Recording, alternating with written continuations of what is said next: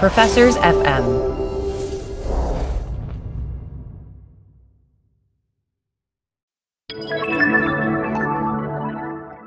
Doug, as you know, we have joined the Professors FM podcast network. So it's extremely exciting. It's like, for the first time in my life, I'm going to have academic friends. This is big. And as part of this, we're going to talk about some of the other shows on the network.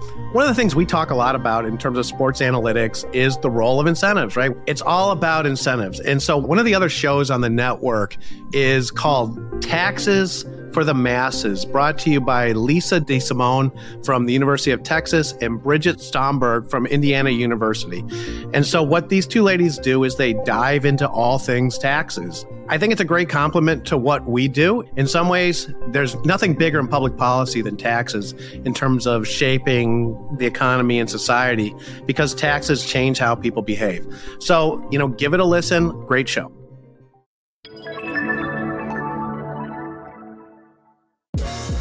Hey everyone, welcome to the Fanalytics Podcast. Mike Lewis, Doug Battle, brought to you by the Emory Marketing Analytics Center.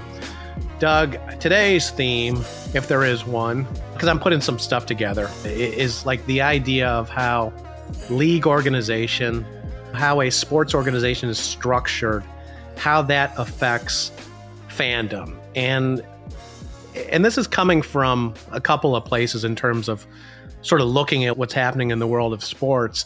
Okay, Doug, so let me just ask you a quick question, and then I'll start to go back down this path. What sport, not what league or what organization, what sport is most mismanaged in terms of American sports fandom? I'm going to say Major League Baseball. Okay, so baseball? Yeah, it's just iconic brands that are becoming irrelevant to the everyday American. Okay. I'm going to say fighting. And sort of this broad category of sports where, and I'll get to why I'm saying that in a second. But so if I look at the way fighting is organized, I think that has a terrible consequences for how popular the combat sports, boxing, MMA, all novelty boxing, how popular these things are in the U.S. The other one I want to talk about is, JMU and Liberty University. I think Liberty is still undefeated in college football. But Liberty is not going to.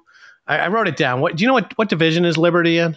JMU's in the Sun Belt, and Liberty is in Conference USA. Yeah, so they're D1. Yeah, we had this kid in high school that was hell bent on being a D1 athlete, and he kind of identified from the time he was like in sixth grade, like I'm going to be D1, and everyone called him D1, and he ended up playing at Liberty. So that's how I know Liberty is a D1 football school. But and we can, when we talk college football, we can get into this. But the JMU lost over the weekend.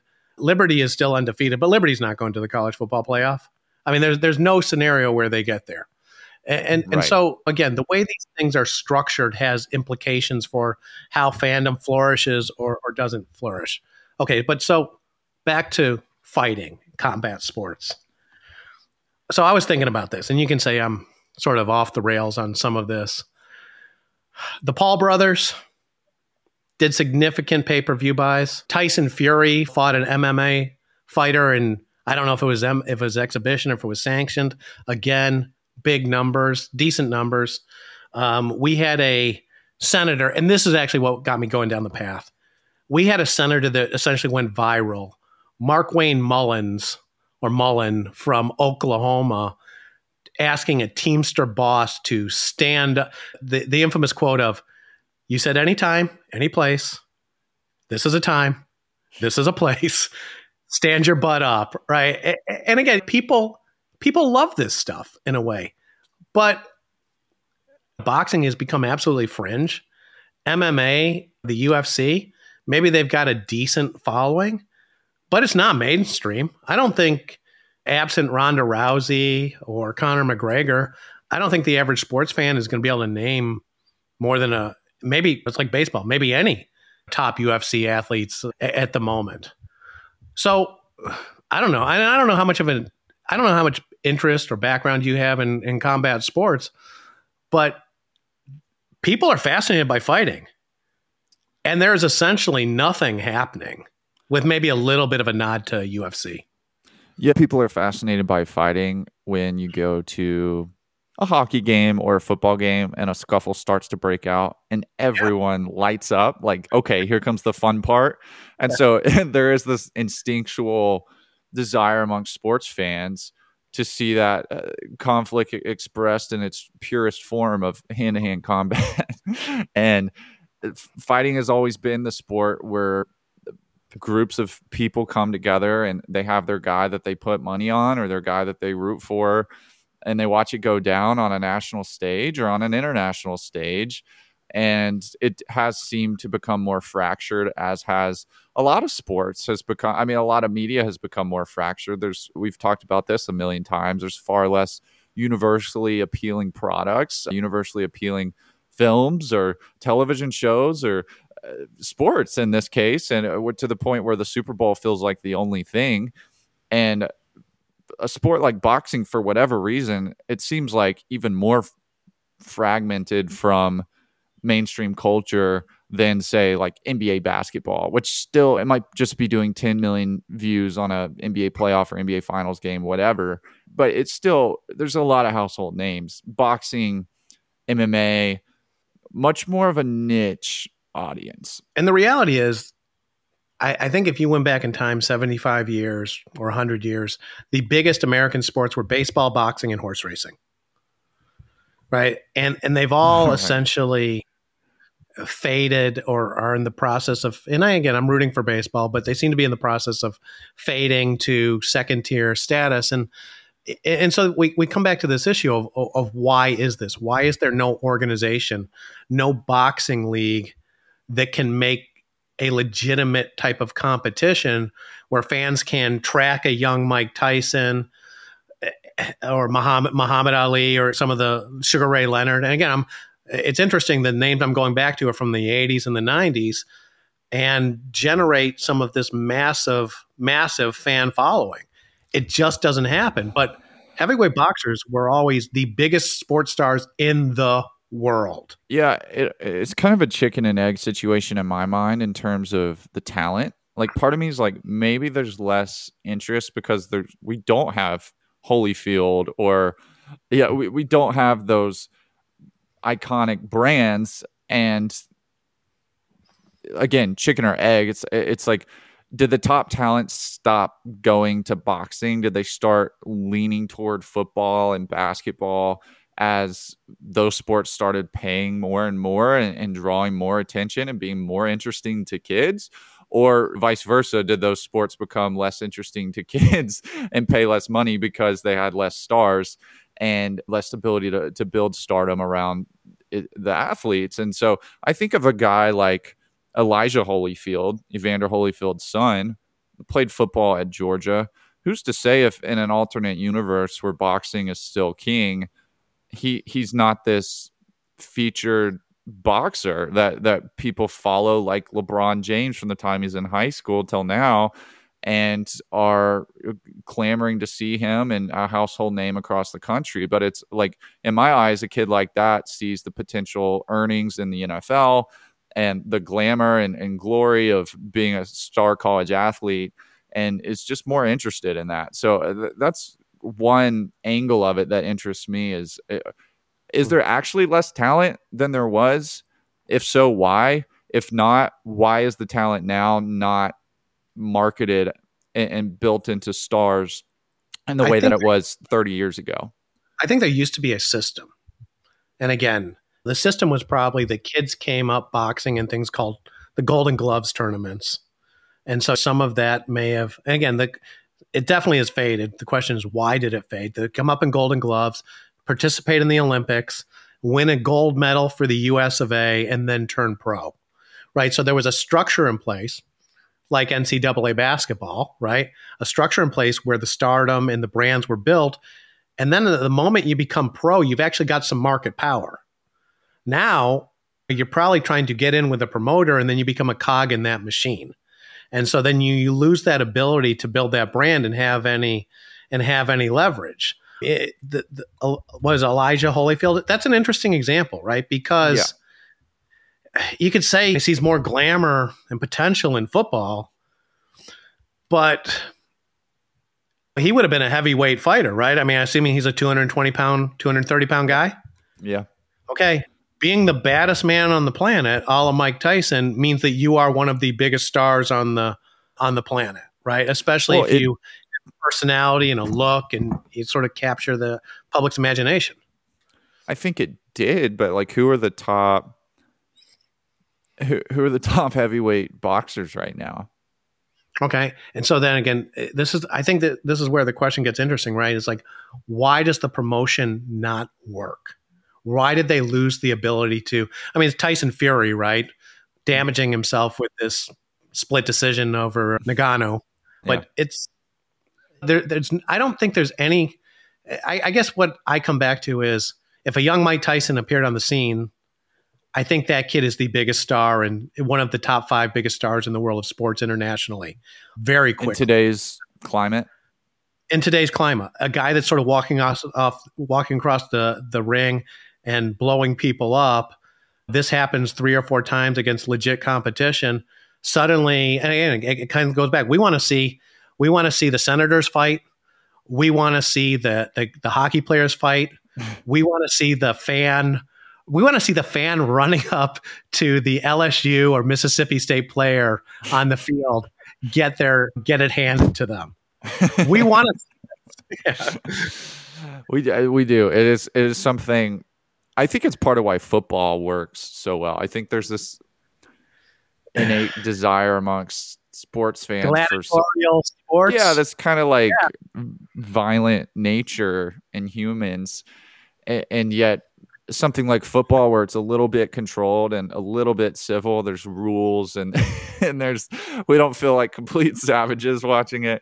I think it bodes well for the sport. But yeah, I do think, I don't know, Mike, what's your opinion on boxing? Like, at some point something changed. It went from being one of the top dogs to very secondary in the minds of sports fans. Is it the media coverage, the talent, the league structure, the league approaches? I think it's mismanagement. And again, because I think the way it evolved, where there was no sort of the global federation, right? It was essentially, I was fighting in this guy's promotion or that Golden Boy promotion or whatever the promotions are, that there's no incentive for people to sort of build towards what the fans want to see. I mean, Mayweather Pacquiao might have been the last one of those things where it's like, oh, these two stars coming together, which is what people want now. And so I blame it on the individual promoters and their inability to sort of think globally or cooperate globally rather than just within their little silos. Let me ask you about pay-per-view. In boxing's heyday, was the structure similar? No, I mean, these were all sold independent. I mean, again, I think some of this is kind of fuzzy, right? But it's like, oh, Tyson's fighting, order the pay-per-view via your cable company, and let's say it's $39.95 for the event. Maybe it's only going to last 35 seconds. Now it seems like everything flows through, I don't know, Showtime or this ESPN product. I forget what it's called. Essentially, they're controlling all of the pay-per-views. But and maybe that's the issue, right? You got to develop the stars. You can't just go straight to the pay-per-view. Right. And there is no structure for developing those stars. American men don't win gold medals in the Olympics anymore, right? They're not out there. They're not out there. There is no Sugar Ray Leonard sort of winning an Olympic gold medal, being on a Wheaties box and then going pro. That doesn't exist.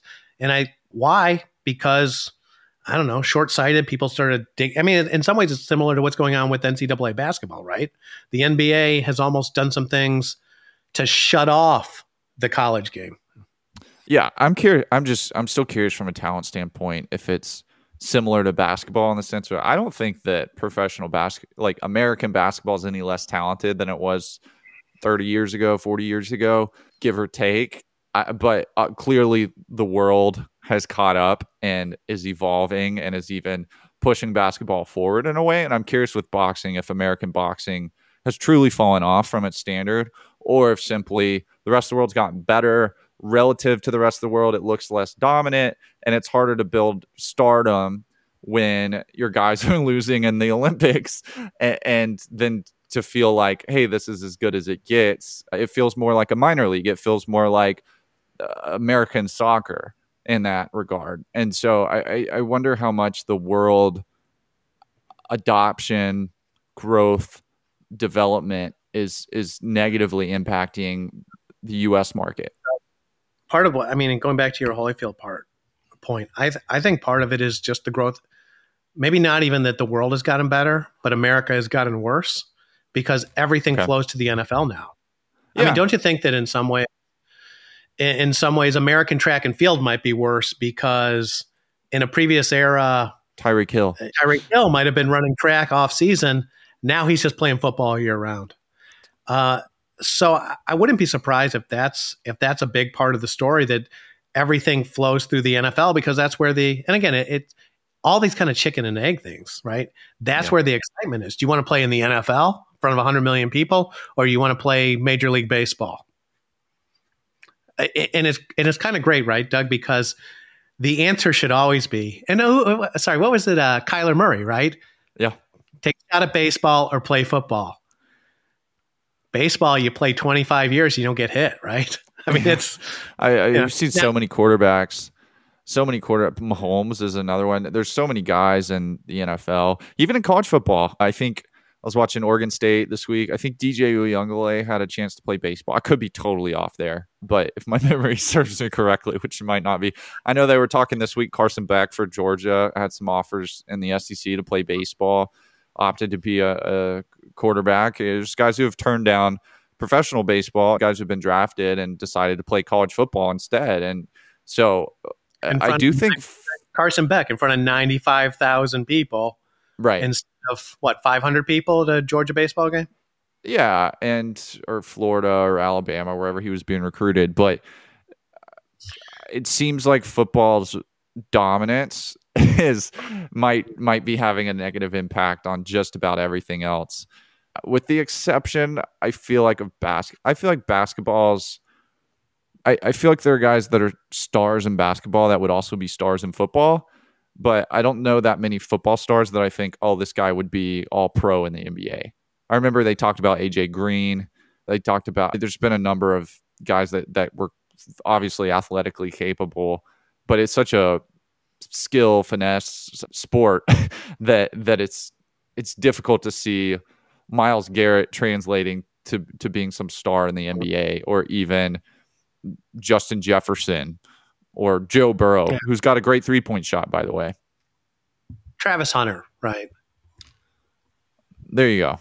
I mean, he seems like he translates to just about anything. That seems like the kind of guy that might translate. I mean, it's almost like you wonder if those two sports end up being kind of nicely separated because of the height effect, right? The height.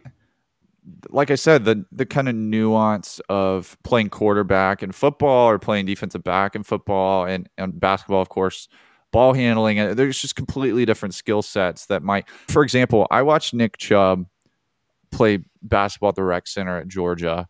Strong as an ox, super competitive guy, not an NBA basketball player, not even a college basketball player. Best running back in the NFL, not a college basketball player, simply because of shooting, dribbling, quite a good rebounder, I will say. Great vertical jump, very strong guy. But beyond that, there's such differences in those games that a guy like Nick Chubb, who can be a superstar in the NFL, could also struggle at the college level in basketball. Well, let's go back to the classic two-sport athletes, Bo Jackson and Deion Sanders. Baseball. Are those guys still playing? Are they still playing baseball if they're coming up in 2023? Or is the football coach kind of saying, we got off-season conditioning, we got spring football, right? I mean, Deion's too busy with his social media in 2023. 23-year-old Deion Sanders, he's got 2 careers. It's professional football and influencer.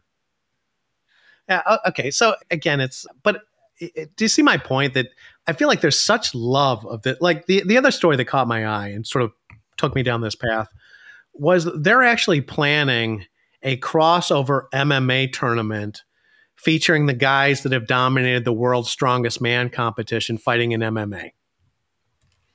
Okay. Just to bring some star power into the mix. And again, I mean, sort of very kind of strange star power, but just to bring some brands into it. And again, just this strange fascination, right? We like to see fighting. We like to see novelty fighting. We want to see senators fight strongmen potentially. We want to see YouTubers fight basketball players. None of it really makes any sense. We want to see Zuckerberg and Elon Musk. Exactly, right? How much does the fighting between Logan Paul and the amount of attention, how much does that devalue the sport in the minds of the general public, where they feel like, oh, anybody could just go be a professional boxer and put on some weight and take a couple classes and be on a pay-per-view making more money than the rest of them? Don't you think it does? Yeah, I mean, I feel like it's got to. I think you watch like a celebrity basketball game in the NBA, like the All-Star Weekend celebrity game. It's terrible every year. There's always one guy that does okay, like Quavo, Justin Bieber. There's always one guy that does okay, but they look like amateurs, and they don't physically look the part. Their percentages are lower. When you watch Logan Paul, as much as you and I have discussed, like, this guy's not a pro fighter, it's kind of a joke. Looks the part, puts on the show in the same way. Pretty much overnight, guy went from YouTuber to looking like, oh wait, is he actually legit? Hold on, I do have to tell you something. Logan Paul has officially retired from boxing. Logan Paul says he's now only going to wrestle in the WWE. I think that's a good move for him. I believe Jake Paul is still competing. Okay. And they're the same person to me, because I don't I couldn't tell you the difference between which one's older, who's done what, who dated who. Like, I don't know the Paul brothers, but the fact that he overnight pretty much became the biggest star from a marketing perspective in the sport is a little bit. I suspect that no one has sold as many pay-per-view buys as the Paul brothers over the last 2 years. Right? I mean, that's bizarre, right? But it's probably, like I said, it's like if the most viewed NBA game were the Celebrity All-Star game, like a game that's pretty much a joke, and just because of the star, just because Quavo's playing and people are like, oh, I like Quavo, I'll tune into that, or it'll be funny to see if Quavo gets dunked on or if Justin Bieber gets crossed over. That's how I feel about boxing. With the amount of attention that those guys have drawn has devalued the sport. It's made it into a show. Let me tell you something else. Tell me your reaction. Okay, so Half Thor, like the guy that was the mountain in Game of Thrones. You know who I'm talking about? Yeah. I can't pronounce his last name. Icelandic guy. He was the world's strongest man. I think he won 4 titles. He fought Eddie Hall, who won the 2017 title. Yeah, I know more about this than I probably should. In Dubai, I think about a year ago, and I don't think the fight did great, but it has something like over 30 million or 40 million YouTube views. So again, I think you're right. This stuff completely devalues the sport, but it attracts eyeballs, right? And so there's potential there for someone that can figure out how to do this and sort of have the patience to build the brands and have the legit competition. I've seen this meme go around about baseball saying baseball would be more interesting if, instead of having the president or a celebrity throw the first pitch, they had to throw the last pitch. So you get George Bush, you put W out there, bases loaded, full count, one run game, bottom of the ninth. That would make it more interesting. It would draw more eyeballs to the sport. Everyone would tune in to watch that. But again, it would devalue the sport. It would make it feel like, oh, this is a joke. Like, the only reason people are watching is because of this gimmick. And that's how boxing has felt in the last 5 years to me. It's putting George W. Bush out for the final pitch, and it does draw a lot of eyeballs, but at what cost? At what cost to the game, and at what cost to the core fandom, to the people that love the sport? And to them, you might be making a mockery of, and these are the people that you need, the people that are truly engaged, the people that are inviting people to come in with them and follow this at a high level.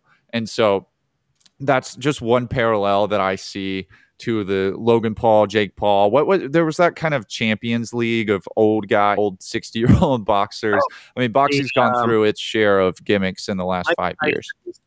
Mike Tyson's Legends Only League, which I believe was a one and done concept, but I think it did decent pay-per-view numbers. Right. So, I mean, bottom line, I think how you stated it is pretty well said, that maybe what it is the way boxing being basically unorganized into a bunch of fiefdoms essentially left it open for the novelty acts to come in, and that degraded the whole thing, right? I mean, you couldn't, Major League Baseball might be struggling, the NBA was not the NFL, but you couldn't form and we see this all the time, Doug, you couldn't form a novelty basketball league, right, that had YouTubers playing stand-up comedians and sell out arenas, right? That we've had like, I remember the TV show Pros versus Joes, and it was like Jerry Rice playing football against like your next door neighbor. And basketball, even they have their 3-on-3 league where it's like Joe Johnson and a couple former the trampolines or something. Trampoline basketball is another thing. Like, we've seen sports have their gimmicky. With golf, you have like, you can watch Steph Curry play Patrick Mahomes in the summer every year, or there's all these events. You can watch Nick Saban and Kirby Smart duke it out on the links. Like, there's so many gimmicky like auxiliary pieces to these sports, but they feel auxiliary when you market it as if that is the peak of that sport. This is the Super Bowl for that sport. Logan Paul versus whoever, KSI, whatever, these YouTubers and influencers. That's where I think you cross the line into devaluing the sport. I guess the parallel might be that if the NBA, if let's say the Lakers decided they were going to form their own sort of branch off league, right? And they were just going to include the Spurs, the Clippers, and the I don't know, some team, the new Seattle Sonics or something, and they won it all the time, and the NBA splinters into 4 or 5 different leagues with 4 or 5 different championships. Then you open up the floodgates to all sorts of nonsense, and you see the whole thing kind of cascade down. So in some ways, the only interesting question is, can you fix it? Who knows? How would you fix it is my question. Money. What's the first thing you would do? Money.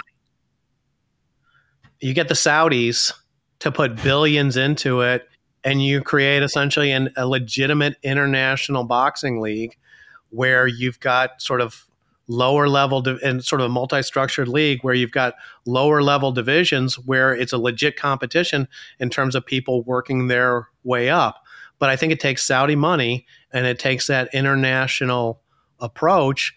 And then, frankly, on top of it, Doug, you got to figure out a way to let the Americans win sometimes, because that's where the star power is. You got to have a Chinese guy win the middleweight, probably. I was going to ask, how do you build the stars? How do you build the Pacquiao, the Mayweather, and of course going back to the iconic boxers, George Foreman? How do you build the next George Foreman? And look, maybe you're smart about it, and you provide an incentive for people going through the Olympic system, right? That we're going to sign a contract with any Olympic gold medalist that essentially pays them for that time and that brand being built. So again, I think you almost have to view it as sort of big picture, but then get the details right as well. Yeah, gotcha. Well, okay. I'm hoping they do like a professors league. I want to see Mike Lewis go up again. I think that the students, I think that's a niche that hasn't been tapped into yet. Yeah, I'll sort of leave that one there, but I would happily participate in such an endeavor. Okay. The other story, okay. Probably shouldn't touch this one because they told me I shouldn't touch this one because it's none of my business. Now But you're it bringing sounds me like into it. well, Angel Reese has been suspended. Maybe she's back by the time this airs from the LSU basketball team. And there's sort of social media back and forth between past players, mothers of past players. And the illusion seems to be that Angel has not been hitting the books and has been essentially suspended from playing for a little bit. And all I could think again was, okay, you organize your league in a way where people are suddenly making big money, NIL money, selling false eyelashes kind of money. And can you then tell me, Doug's just shaking his head, can you then tell me that as a fan, it's none of my business? And look, it's tough, right? College kid should have a right to the privacy, start taking millions of dollars. You want to be a megastar. Then suddenly, I don't know that it's none of my business because you've asked me to be a fan. You've gotten rich. There's that relationship. Relationships have got to be two-way streets.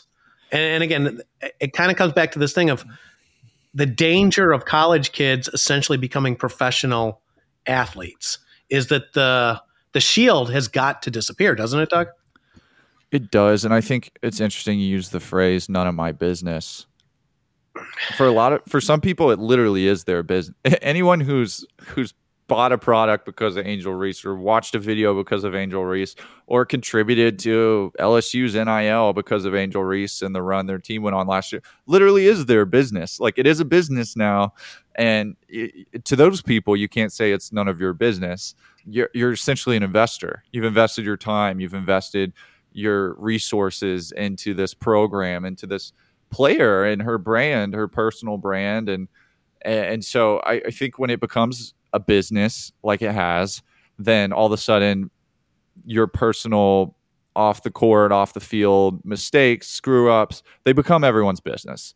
And that's just a matter of fact as far as how the world's going to treat it. You can question whether they should or not, but it's a matter of fact. That's how the world's going to treat it if you're Angel Reese or if Caitlin Clark were kicked off her team, or if Carson Beck, we mentioned him earlier. If any of these people, like, they are now viewed as adults, they're not viewed as kids anymore, and they're treated as public figures, they're treated as celebrities. It's Justin Bieber. Justin Bieber's life, for better or worse, has always been in the public eye. That's now the case for Angel Reese. That's now the case for any of these kids who are making millions of dollars playing sports. And very often they explicitly will say that they deserve to be supported. They deserve fandom, right? I know your quote on this. If you deserve the money, right? If you deserve the money via NIL, then you deserve the fandom. Okay? And so then if I can't be then informed as to why you're not playing, can I withdraw my fandom? I mean, I know you think you deserve it, but if I don't know why you're not playing now, I'm not. And again, it's like, well, I feel like now I'm not entitled. I'm not the 12th man anymore. Texas A&M, right? It's not we anymore. Well, then I think you have to expect to lose a lot of interest very quickly. And again, on a theoretical basis, I'm saying. Yeah, I also think part of the whole. Because Doug, I do not care about the Bayou Barbies. Did you know that was her nickname? It's a great name, though. On a personal level, I don't care about the Bayou Barbies GPA. So I'm just looking at this from this kind of high level picture in terms of building relationships with fans and what that really means, the two-sided dynamic here. Yeah, I want to say one quick thing is that, is anyone really surprised that giving college kids millions of dollars deters them from pursuing their academics that are going to lead to a $50,000 a year entry-level job at the end of the day? Like, that becomes a very small priority when your Bayou Barbie brand is making you millions of dollars off of TikTok and Instagram. I think that communications degree is a lot less appealing, a lot less of a priority. And so can we blame someone like Angel Reese for perhaps acting in her own rational self-interest in terms of prioritizing the things that are making her real money and putting on the back burner something that's likely to make her a lot less money.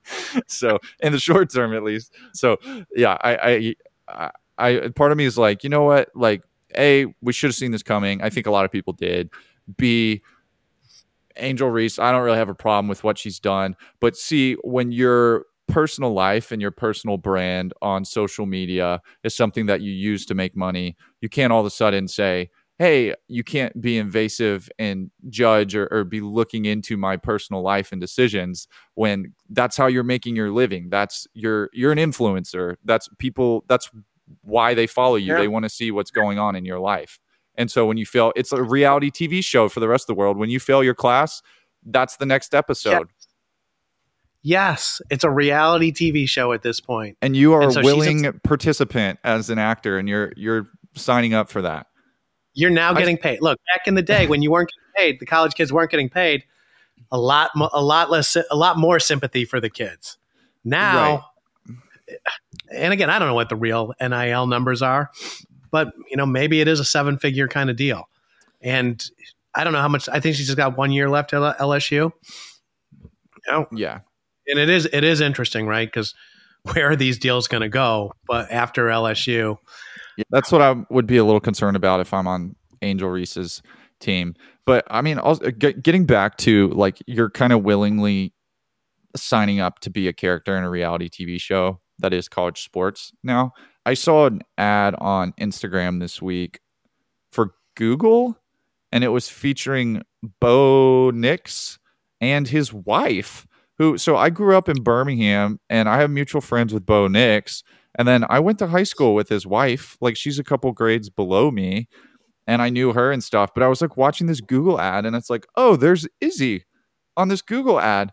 And it's Bo Nix is saying, every day I start and I have breakfast with my wife, and then I do. It was just, they were going through their day. They were being influencers, which is great. They're making money off of that.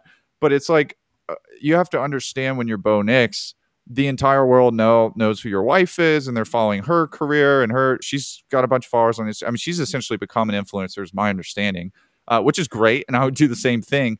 But, and they seem like they know what they're doing. The Nixes, they seem like they're doing a great job, and I have no critique of them. But what I'm saying about Angel Reese is she's doing the same thing. She's inviting people into her world on social media, and she's becoming a figure intentionally in that way. And so it's like, why, if you're a Kardashian, do you get upset when the tabloids are writing articles that you divorced your husband, or that whatever it is that what's going on with it? It's like, you're now a Kardashian. You're in that ballpark of, you're a public figure, and it's fair game with the media now, and because that's part of what you're getting paid for, in my eyes. I suppose a Kardashian leans into it, right? And it's almost like Angel Reese could lean into it and start Angel Reese's tutoring services, right? Buyout. I'm making light, but that's definitely. I think maybe in these NIL counseling sessions, or when the schools are talking about NIL opportunities, there probably isn't enough. They probably wave their hands at the fact that, well, you're going to become a public figure, and that has some consequences. I would just say, when you become a sports public figure, essentially you're creating relationships with fans. If fans don't have a relationship with you, and it's a funny relationship, right? But if fans don't have a relationship with you, if you're not aspirational, they don't want to have eyelashes that look like yours. Okay? When you become aspirational, they want to have the same eyelashes as you. You can now sell that, but guess what? Now you're interacting with the fans.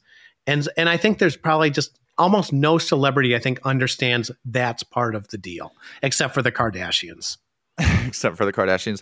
And like, there is, I've noticed from fan behavior, there's a lot more interest in the personal lives of these figures now that they're paid and that they're on bill. Like Brock Bowers in Georgia, you'll see him on billboards, you'll see him on your local attorney's commercial or whatever. Like, just, you see these people all the time. And like, I was watching a Georgia game with my parents this week, and somebody in the family was like, did you know Brock Bowers is dating a girl that goes to Tennessee or something? Like, they brought up his dating life. People were talking about that, and everything's public. Like, now that you're you're not just a player anymore. You're not just kind of shut up and dribble. Like you're now, you have a platform, and you're going to be followed around and viewed and critiqued in the same way that any celebrity would be. And Now, and again, I suppose everything's I'm going to ask you a question here. You help me out here. Angel Reese has been in Sports Illustrated swimsuit. She's had some issues related to, she's gotten into like little tiffs with the White House. I didn't know either I don't of think those. I don't think Brock Bowers has done anything like that, right? Well, I don't either. And I don't think, like I mentioned Bo Nix earlier, and my understanding of Bo Nix has always been that he's a grade A citizen, great dude, stand-up guy, and highly unlikely to, other than get himself in trouble saying, oh, we should have beat this team or that team, outside of the competitive comments as a class act. And I fully expect someone like him, or Bowers certainly seems to have his head on his shoulders. And so a lot of these kids seem like they're mature enough to handle this. They can handle the spotlight. They can handle their critique in their personal lives, in addition to, but when someone's failing school and they're making even more money and they're on a bigger stage, perhaps, you do question whether this is a good arrangement, honestly, for the person. I don't know. I mean, I don't know if it's in the best interest of a kid like Angel Reese to be in this situation. Well, and maybe that's unfair. Okay. Maybe it's like, oh, I would take the money. So I would say financially, it's certainly healthy. I have a choice, right? I mean, so we're talking about Bo Nix. What are his draft prospects? Do you know? I saw a mock draft this morning, and Bo Nix was going number 5 to the Giants in this mock draft. He was the future of the franchise for my team. Okay.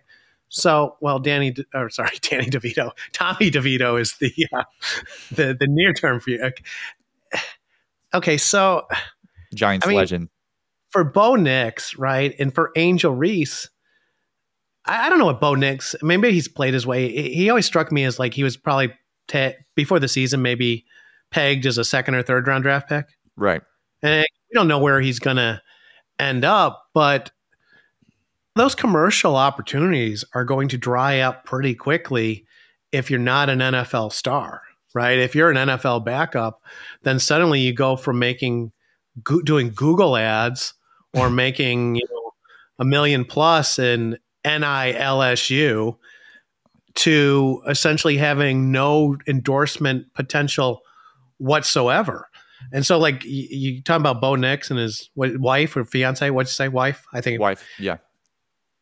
That in some ways, again, sort of the way these leagues are organized with NIL and this captive, really enthusiastic fan bases that all of these schools have at Oregon, at LSU, at Georgia, at Alabama, you do create a situation where maybe there's more money at the college level than at the professional level for some of these athletes.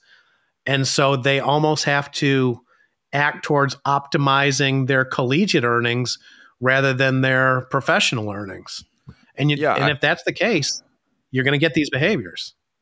Exactly. And like Bo Nix is one that I viewed as someone who like probably needed to cash out in college. I think his early years, no one was pegging him as a first round pick in the NFL before he went to Oregon.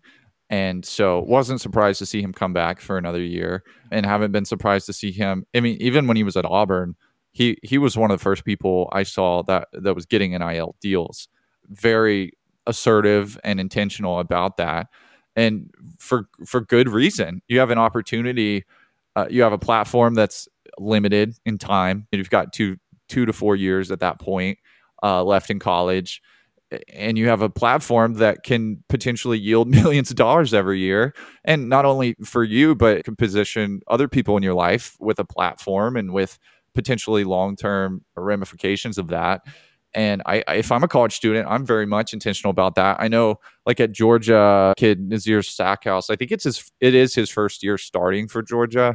He was one of the top followed guys on social media on the team. Like, he was putting out content regularly 3 years ago as a freshman.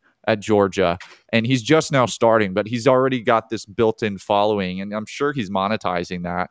And so you're seeing strategic decisions by people like Bo Nix, people like Nazir Stackhouse. And in the case of Angel Reese, I think I mean, I don't know the details. I don't know if she flicked off her professor and got kicked out of school, or if she simply hasn't been studying very much. Let's say she hasn't been studying very much.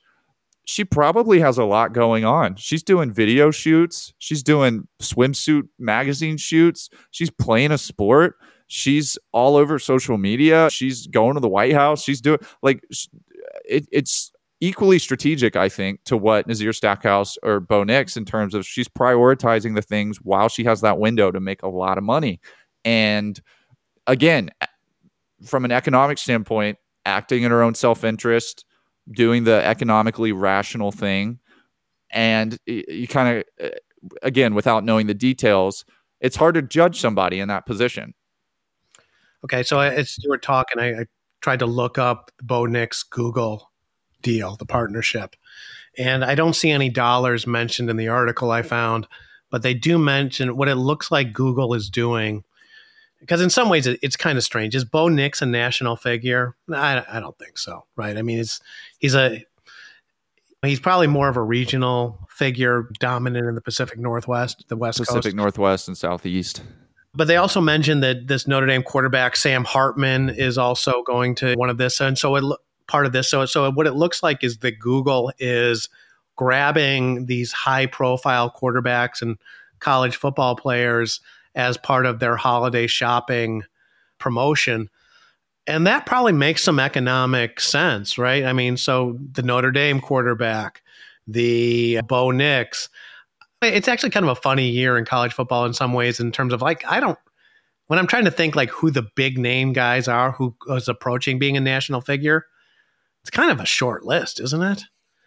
But it does make some sense that you grab these guys, you grab the top SEC personalities and the top Big Ten and the top that Michigan quarterback. What's his name? McCarthy? Yeah. There's some guys with some decent appeal. You collect a bunch of those, probably get them for relatively less money than the Joe Burrows and the whoever you might grab in the Patrick Mahomes. Might make some sense. And so in some ways, it's kind of an interesting approach for Google. I like it, actually. As a marketing guy, I actually like what they're doing here. Yeah, and I personally with Google, so was Sam Hartman with Google also? Yeah, it sounds like Google's grabbing a bunch of these guys. Okay, it's just the guys I've seen. So, I mean, of course, yeah. Bo Nix and Sam Hartman, they both seem like high character guys, which if I'm a company like Google, they don't seem like liabilities, I guess. Someone like Caleb Williams has been, I don't know that I'd want to be associated with him as a brand. And I've seen him in a lot of marketing.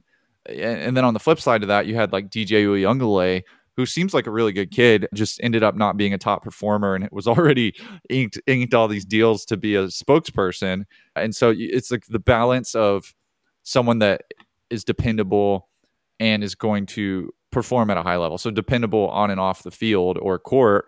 And Angel Reese, probably some of her sponsors are probably not super excited to be associated with her right now, although it could be worse. It could be worse. She could be.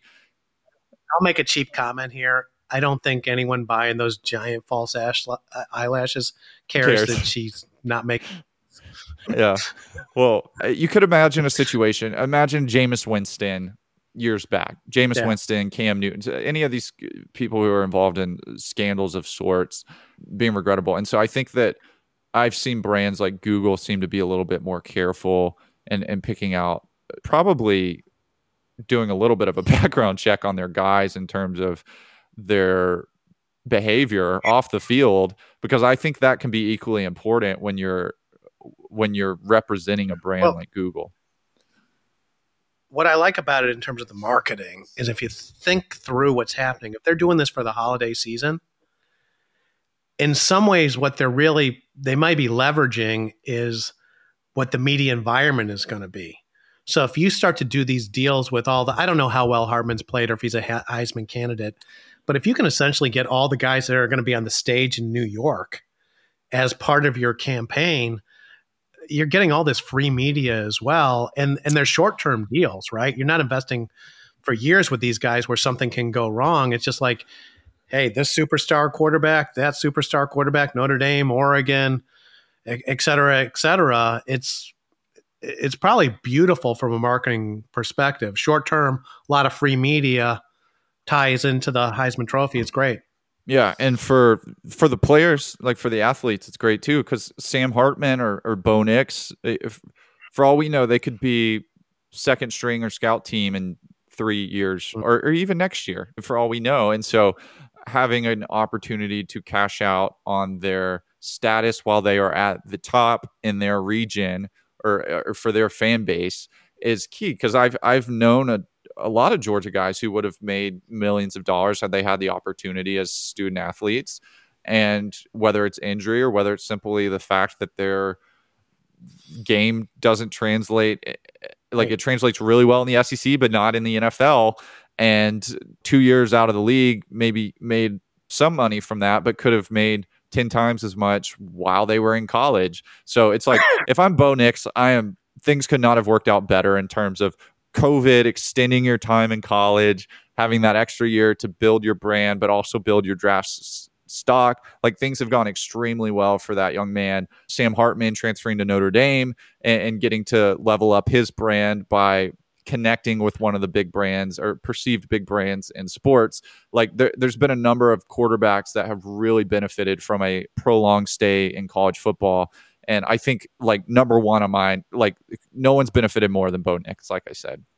Well, and I don't know how much money he made, but someone like Stetson Bennett, his story playing at Georgia in essentially a major media market like Atlanta with that rabid, enormous Georgia Bulldog fan base, you suspect that he could have, and again, he came about through when NIL was in its infancy. But a guy like that might, make more money. 2 national championships at Georgia probably generates more revenue long term than being the backup for the Los Angeles Rams. Okay, Doug, the other one on college football. What do you think about Liberty University? And like this idea that they could very well go undefeated. There's been so much conference realignment that I looked it up. They're in Conference USA. I feel like the members of Conference USA used to be kind of legit for a while, but they probably turned over 3 or 4 times.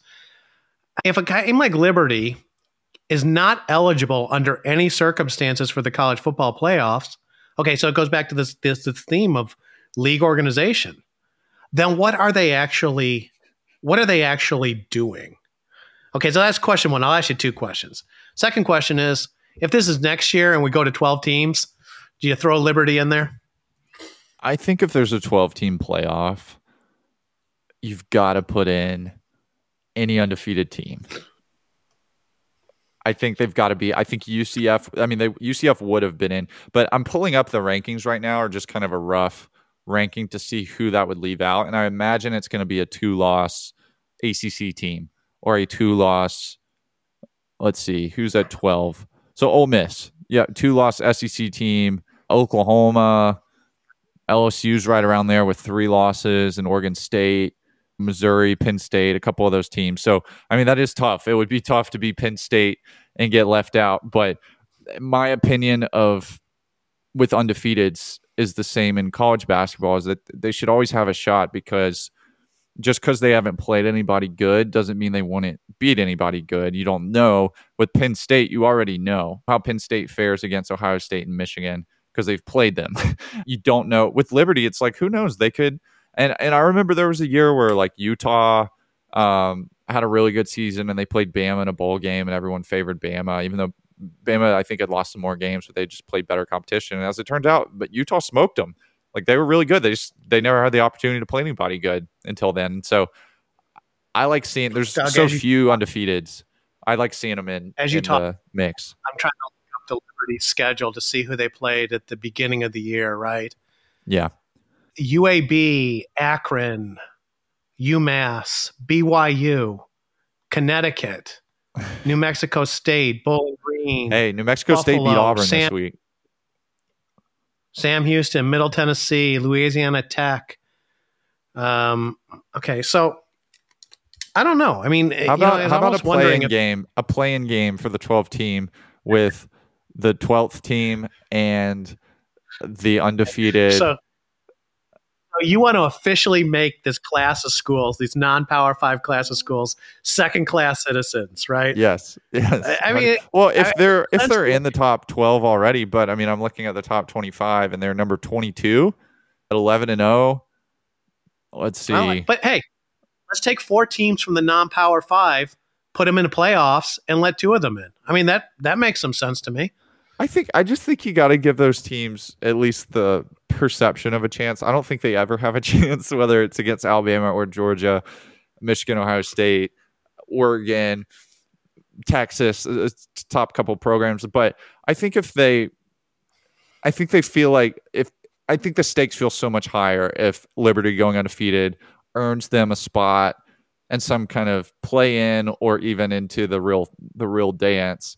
And even if they go get smacked by Alabama or Georgia or whoever the first week, it's like making the spotlight in that way and having that storyline. It's like going on a run in the March Madness when you might make the Final Four and get beat by 30 points by North Carolina, but everyone remembers the run that you had, and that's forever. I don't think George Mason looks back and says, man, and it's a shame that we made it that far because we got beat so bad. It's the only way you can move up, right? I mean, why is Gonzaga a legit team, right? Why was Butler kind of on the verge of being legit a few years ago? You got to provide that opportunity. Otherwise, these teams like JMU and Liberty, they're not actually part of the college football. They think they're part of Division I, right? But they're not actually part of it. That's why I don't either think let them compete or create a tiered system where, if they win their championship this year, they can make it up a tier into the real league with the SEC teams and the ACC and Big Ten and Pac-12 and all them. Like, well, of course, Pac-12 won't exist next year, but I like that system. Like, I like having a league structure where there is playing your way into a league like we see in soccer. I think that's cool for a school like Liberty. Like if this next year they were in the ACC, if they go undefeated this year or something, have a chance, it's like, shoot. And if we win the league next year, we can make it into the SEC. I think that's cool, but not having a finish line. Like what bowl are they projected to play in? Because it's not going to be like, not only will they not be in the playoff, they're not going to be in a premier bowl game as an undefeated. Number 22, I would imagine that they're playing in, I was going to say like the Music City Bowl, but again, a lot of these bowl games are specific to the conference. My Googling skills are failing me at the moment. Yeah, so they're saying, let's see, AutoZone Liberty Bowl. That's nice. I mean, because there was the Liberty Bowl. So Liberty's going to the AutoZone Liberty Bowl? That would be funny. that would be a really nice synergistic collab. Yeah, we got to let the marketers have it, right? So, what are they? The Liberty Flame? Liberty versus... Okay, so I have the R&L Carriers New Orleans Bowl. Liberty versus James Madison is one of the projections. Versus James Madison, who they just played. Again, so what is the point to this, right? Congrats, you get to play your regular season opponent again. You're in this division, but you're not in this division, right? So it's bad. Okay, football, Doug, I think college football is really fun for the teams that are really truly in the mix, and the ones that really truly aren't, whether it's official or not. Is Illinois football do they really have a shot in the next 20 years at making a playoff? No, look, I can explain it to you. I mean, Illinois fandom is fundamentally different than Georgia fandom, right? In that you guys are out there trying to win national championships. And again, look, I know enough of you guys and I know what fans are like. I don't even think being a Georgia fan is a good thing in terms of health perspective. You're working on an ulcer, right? I mean, you got all this anxiety. You're never happy. Whereas for Illinois, I'm totally relaxed now. I tune in. We got some convoluted strategy that if we beat Iowa and a couple other things happen, that we're going to win the Big Ten West. And then we also got this backstory about, well, we got to get to bowl eligibility, and then we're going to play in some crazy bowl game that with the branding tie-in is the most interesting part of it, and we're playing some, I don't know, lower level. We're playing TCU if they're bowl eligible, and you tune in on around New Year's Day or a couple days before, and it looks like there's 4,000 people in the stadium. But we had those extra 3 weeks of practice, and we could sell the recruits. I mean, there's all these kind of rituals to it. It's frustrating as all hell, and I think I care less than you, but it might actually be more enjoyable. I think you're coping. I used to do that with Alabama. I used to say, man, they seem miserable because. Time out. Were you worried going to Tennessee as a Georgia fan this weekend? No. Okay. I barely knew that Illinois was playing at Iowa, right? I mean, it's. I used to say, I will say this. I've been worried about Alabama weeks out. Mm-hmm. So I was worried about injuries. And every time a player went down, we were all like, oh, no, this is going to kill us against Alabama. So there is an anxiety. Going to the SEC championship game? I hope so. Working on that. Okay. Let me know if you know anyone that knows anyone. I might. Okay. But look, I know Georgia fans, right? And you're going to go into that game with almost this feeling of like it's exciting and you're all dressed up and you're red and black, but this feeling of dread that Saban's coming. Yeah. That Saban's coming. It's true. It's true. I'm already there. I have friends that I talk to about every day where it's like, man, like, how are we going to beat our pass rush doesn't look good. Their quarterback can run. Like, that's a bad matchup. Like, just finding things to be anxious about. And I think that to what I was saying earlier, as a Georgia fan, I used to look at Alabama fans and say, I don't envy them. I actually feel sorry for them because they win so many championships that any year where they don't win a championship feels like a colossal failure. And meanwhile, we're over here, and if we win the SEC East and we just have a shot at an SEC championship, it feels like the biggest year ever. So I'd much rather be in our position. It's way more fun to pull for a team like this than to pull for a team like that. And of course, as Georgia's evolved over the years, they've become more and more like Alabama. And I don't sit here and say, man, I wish we were like Tennessee where we could lose 2 games a year but feel like we have a shot at an SEC championship and just barely miss it on our best year, because that's kind of what Georgia football used to be. So I don't know. I think it's a form of coping, but I also think there's some truth to it because you definitely have a lot of less anxiety about whatever game your team's playing in 2 weeks than I do. I have in a week no from now, anxiety. I will be so stressed. I will be so stressed. And at the stadium, I've been at games where I'm like, am I going to faint? Like I should not be this stressed out about a couple 18-year-olds playing football against each other. We're trading engagement for anxiety, right? You've got all the engagement in the world. It's exciting.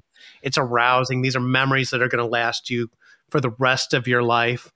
While I don't have any worries whatsoever about whether or not Illinois beats Northwestern, except for the fact that I hate Northwestern, right? I mean, and it's a different. Go to Northwestern, Mike.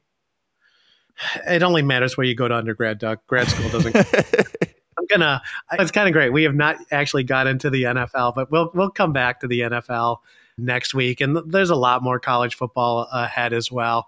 At this point in the season, it's like this is the ramp up to rivalry week. So this is like we're about to turn the corner on college where it's all about the scenarios and the championship games. And this is where drama, it's almost like this little lull before the drama really kicks in and this gets intense. And just on the heels of that, then the NFL starts to go into hyperdrive with the playoffs and that type of hunt. So a lot of good stuff ahead, but we'll wrap it here. As always, more content at fandomanalytics.com. Thank you.